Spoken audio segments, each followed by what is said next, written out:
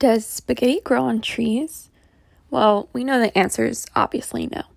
But there was a point in time where people weren't so sure.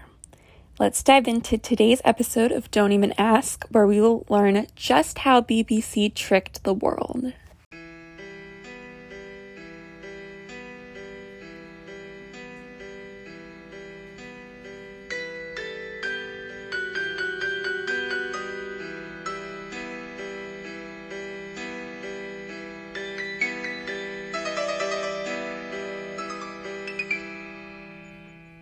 On good old April Fool's Day of 1957, BBC aired a 3-minute segment showing a Swiss family harvesting spaghetti from their orchard of trees. The footage showed a family harvesting spaghetti after a mild winter. Women carefully plucked strands of spaghetti from a tree and laid them out in the sun to dry. I'll play an audio clip now, but if you want to watch the full feature in all its glory, well, the internet is a wonderful place. Spring this year has taken everyone by surprise. Here, in the Ticino, on the borders of Switzerland and Italy, the slopes overlooking Lake Lugano have already burst into flower, at least a fortnight earlier than usual. But what, you may ask, has the early and welcome arrival of bees and blossom to do with food? Well, it's simply that the past winter, one of the mildest in living memory, has had its effect in other ways as well. Most important of all, it's resulted in an exceptionally heavy spaghetti crop. The last 2 weeks of March are an anxious time for the spaghetti farmer. There's always the chance of a late frost, which, while not entirely ruining the crop, generally impairs the flavor and makes it difficult for him to obtain top prices in world markets. The budget for the project was only £100, British pounds, not 100 pounds of spaghetti.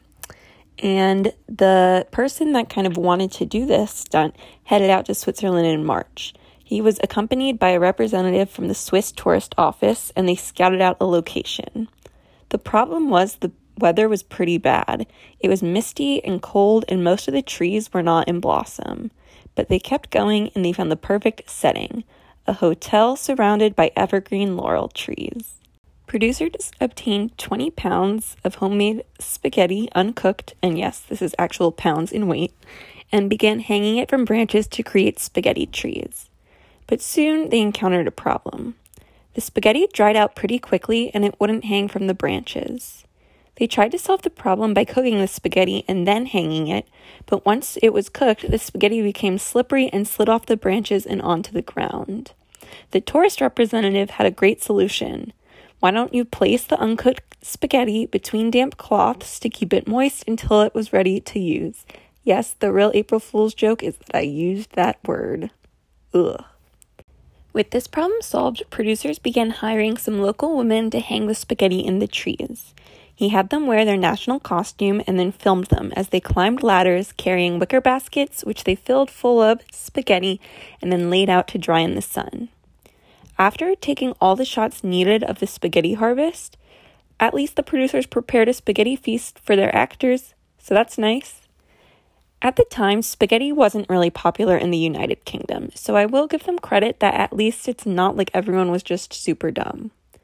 And in all fairness, the voiceover was conducted by a well-known broadcaster named Richard Dimbleby.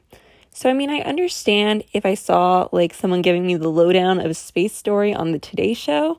Definitely I can see how it could be misconstrued as the real deal. The prank didn't end there.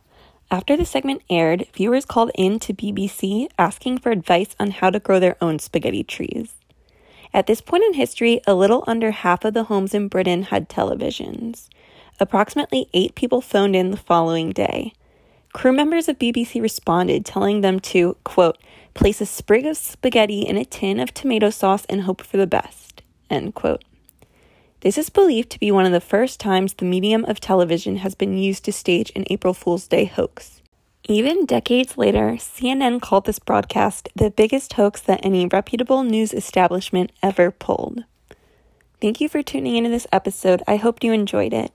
As always, please follow on Instagram at Don't Even Ask Pod, and I hope that you'll listen next time.